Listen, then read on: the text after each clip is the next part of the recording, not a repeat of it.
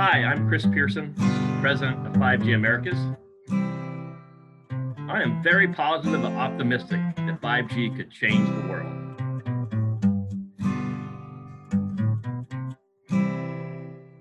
Hi, I'm Sean Kinney, and welcome to Will 5G Change the World, the weekly podcast where we engage with a wide variety of industry experts to answer that important question. But before we dive into 5G, we like to get to know our guest a little bit better through a recurring segment where I pose 3 questions from the Proust questionnaire. So, Chris, are you ready for those? Yes, I am. All right. Question number 1. What do you consider your greatest achievement? My greatest achievement, I would say, is being a father or a dad. In many senses, there's nothing more in life that you can do as far as the responsibility to not only your children, but society of really planting the right type of seeds for the future of the world. And question number 2, Chris, what quality do you most like in a person? Honesty. There's nothing that can replace honesty. Luckily, I grew up in a household where I think my dad was honest to a fault, which I think drove my mom nuts when she was alive. But I would say, yes, honesty is the number one virtue that I like in a person. Final question, Chris, and before I put this one out there for the recurring listeners of the show, this is the first time we have ever posed this question from the Proust questionnaire. So, Chris, how would you like to die? How would I like to die? So, yeah, great question. I want to, first I like to say I want to live a long and healthy life. There's probably nothing more important than a person's health in life. If you look at everything that's involved in living life to the fullest, if you have your health, you have everything. And I want to live a long, happy, and healthy life. And if when it's time for me to kick it in and die, I want to be die quietly, surrounded by my family. All right, Chris. Now let's talk a little bit about 5G. 5G Americas provides a huge amount of just really valuable content regarding 5G, how it's being viewed by operators and the industry, technology roadmaps, all of that. That's available 5gamericas.org. You all recently put out a statement regarding mid-band spectrum for commercial wireless use. So just to set the scene here, the kind of vision is to have a mix of low, mid, high band spectrum for 5G to get the appropriate mix of coverage and capacity. We've seen some variability in the approaches of U.S. operators. And so I was hoping you could maybe give us just a bit of an overview of the mid-band landscape as it relates to 5G in the U.S. and maybe highlight any relevant regulatory processes that are going on and give us a little perspective on how you see mid-band in the U.S., the availability of it or lack thereof impacting the commercial ability from an operator perspective of 5G services. Yeah, you have quite a few questions in that question, so I will go through an overview and separate them out. First, I'd like to say that the U.S. is definitely a leader when it comes to identifying and allocating high band spectrum, which would be considered millimeter wave in the industry. And so we've done a great job of getting that out there to auctions and allowing private transactions, and there will be definitely a key piece of the low, mid, and high band strategy.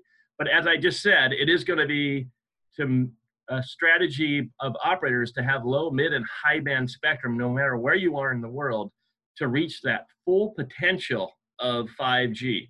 And so you might have low band for kind of a coverage layer and some increases in speed and capabilities.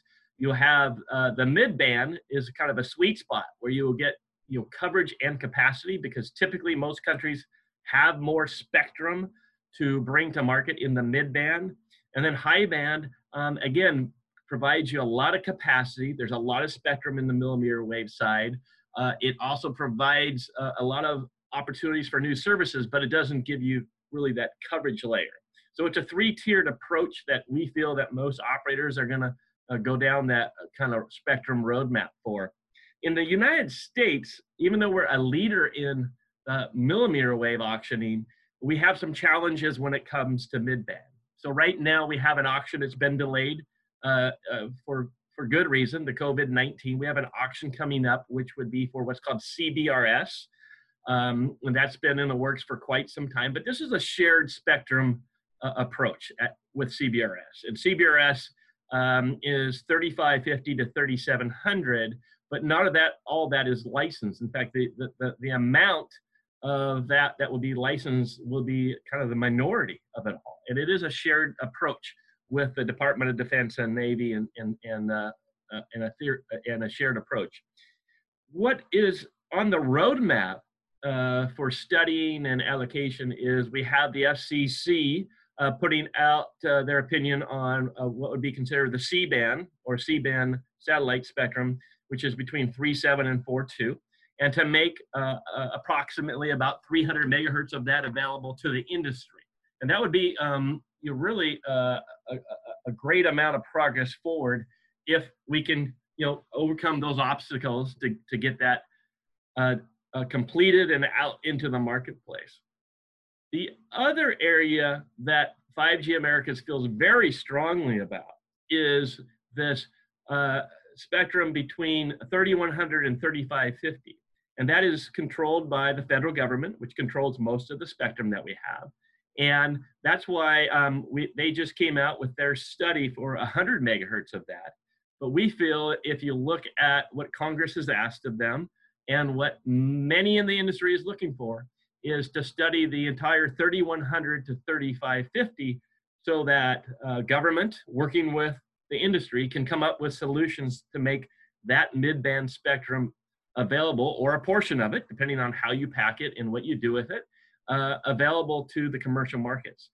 If you look around the world for the US to be a leader in 5G or continue to be a leader in 5G, you're going to need mid-band spectrum for both the capacity and coverage layer. And that's what you're seeing when you look at the Asia Pacific markets. And that's what you see being identified in Europe.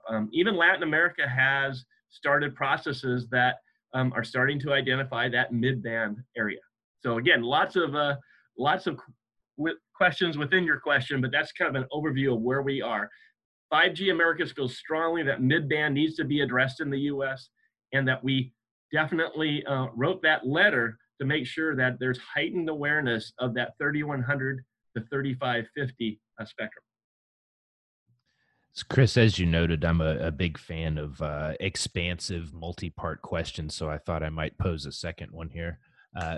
Based on what you laid out there regarding mid-band, sounds like we're probably going to see the most immediate impact from CBRS, but as you noted, that does have some limitations given that it's shared.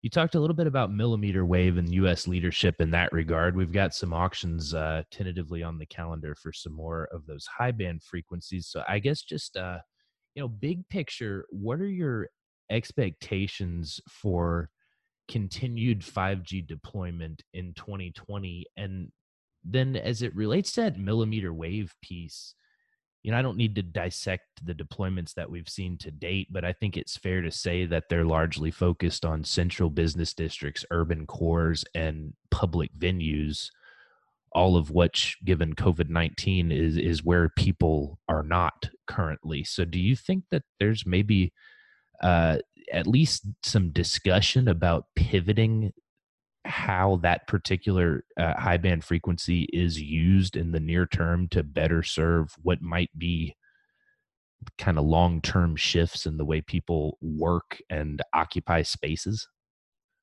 I haven't seen any announcements by operators that talk about the pivoting. I do think the operators are continuing to move forward with their 5G deployment plans. And right now in the US, a lot of that depends on your spectrum portfolio. And it is a matter of, on the low band, using existing spectrum that you have below 3 gig.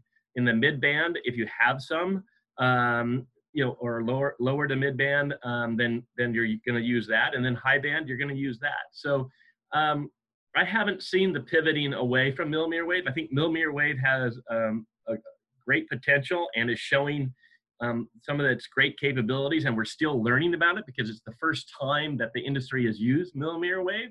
But there is a lot of spectrum that's been put out there by the US FCC. I mean, we have 28 gigahertz, 24 gigahertz, 37, 39, and 47 gigahertz that have all been put out by the FCC or through private transactions are in the hands of operators. So I think you'll continue to see momentum on the high band, but you are seeing definitely a lot of momentum on the low band and mid bands, and specifically the low band where they're reusing some of those existing cellular bands that have been in their portfolio or newly or recently acquired in the last 2 or 3 years spectrum to put out 5G. So not a lot of pivoting like away from millimeter wave, I don't think at this point, but with the COVID-19 situation, we are expected to be probably about 18 months away from a vaccine, which according to WHO and I think Bill Gates and a few other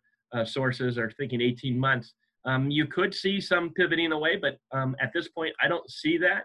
I'm not seeing that in the forecast. I think most of our U.S. operators are moving forward as best and practical and appropriately as they can, just to get the 5G network infrastructure and devices in the hands of customers. So things are moving along in 5G, still making progress, but yeah, I think it could, depending on how long this COVID-19 crisis continues, it could mean some new strategic decisions. But there is a lot of millimeter wave in the hands of operators in the United States, and that's a good thing.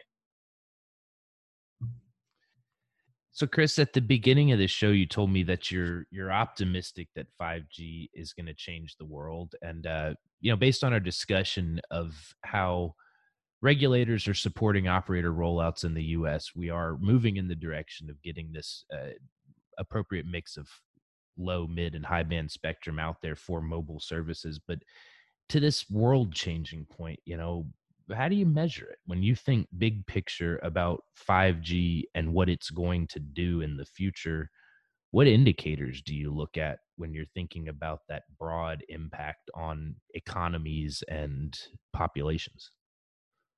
Yeah, it's a great question because measurement of connectivity probably is not going to be enough. Even subscribers of 5G probably won't be the right measure if you really want to look at the success of 5G. I mean, there's, to give you an example, we expect from the forecast that we track that by the end of 2023, there'll be over 1 billion subscribers worldwide. And currently, we're even at 69 worldwide deployments, and that's going to increase over to 200, within a year. So I don't think it's just deployments, and it's just not about, subscribers connecting. I think it's more about the bigger picture of how we enable things in this kind of big recipe to help us in our lives. And that would be 5G, not to mention LTE Advanced, working with, mobile edge computing and web platforms and cloud native capabilities, and all these different things to really kind of what would be considered transform or change some of the way that we've been doing things for a long time. Just as an example, when it comes to a smart city, how they view the world in managing their city, if we can have more sensors and more connections that are smart connections throughout that city to make them manage better, so that instead of our tax bill going up, it actually stays the same or goes down, and yet traffic gets better because we're managing it better, not just building bridges or tunnels every time we have congestion. Transportation, this is why I think you had a podcast recently with Qualcomm, and 5G Americas has filed on this as well, but there's some really important spectrum that could be utilized for safety for 5G and V2X, or vehicle to everything, where we can actually show that we're going to be saving lives by connecting all the transportation situation with a vehicle to everything connection. And that spectrum actually we filed on is the 5850 to 5925, where we feel that 75 megahertz of spectrum should be utilized for licensed spectrum for vehicle to everything. Other areas would be things like manufacturing. Can we measure how more efficient we are in a factory floor where everything's logistically connected in that factory floor as well as outside that factory floor, and there's not cables everywhere, and everything's secure in what we do. So the measurement of how 5G is doing and changing the world isn't going to be so much about the number of deployments or subscribers, although that's going to help because we need to get those deployments out there and we need to get 5G in the hands of businesses and customers. But it will be how we kind of put this big recipe together. And that big recipe is utilizing, as I mentioned, all these things like artificial intelligence and edge computing and cloud native platforms and things like that to start to really change our capabilities as far as productivity in the way that we live, work, and play. Well, it sounds like we've got a lot of the ingredients falling in place, and we're collaborating to get a recipe together. And so, Chris, I want to thank you for taking the time to tell us about the advocacy that 5G Americas is engaged in and sharing your perspective on whether 5G will change the world. Well, Sean, thank you so much. We're in a difficult time with COVID-19, but I think the industry is doing a great job of supporting customers throughout the world, and doing things like this to talk about technology is just nothing but a benefit for everyone. So thank you so much for doing this, Sean.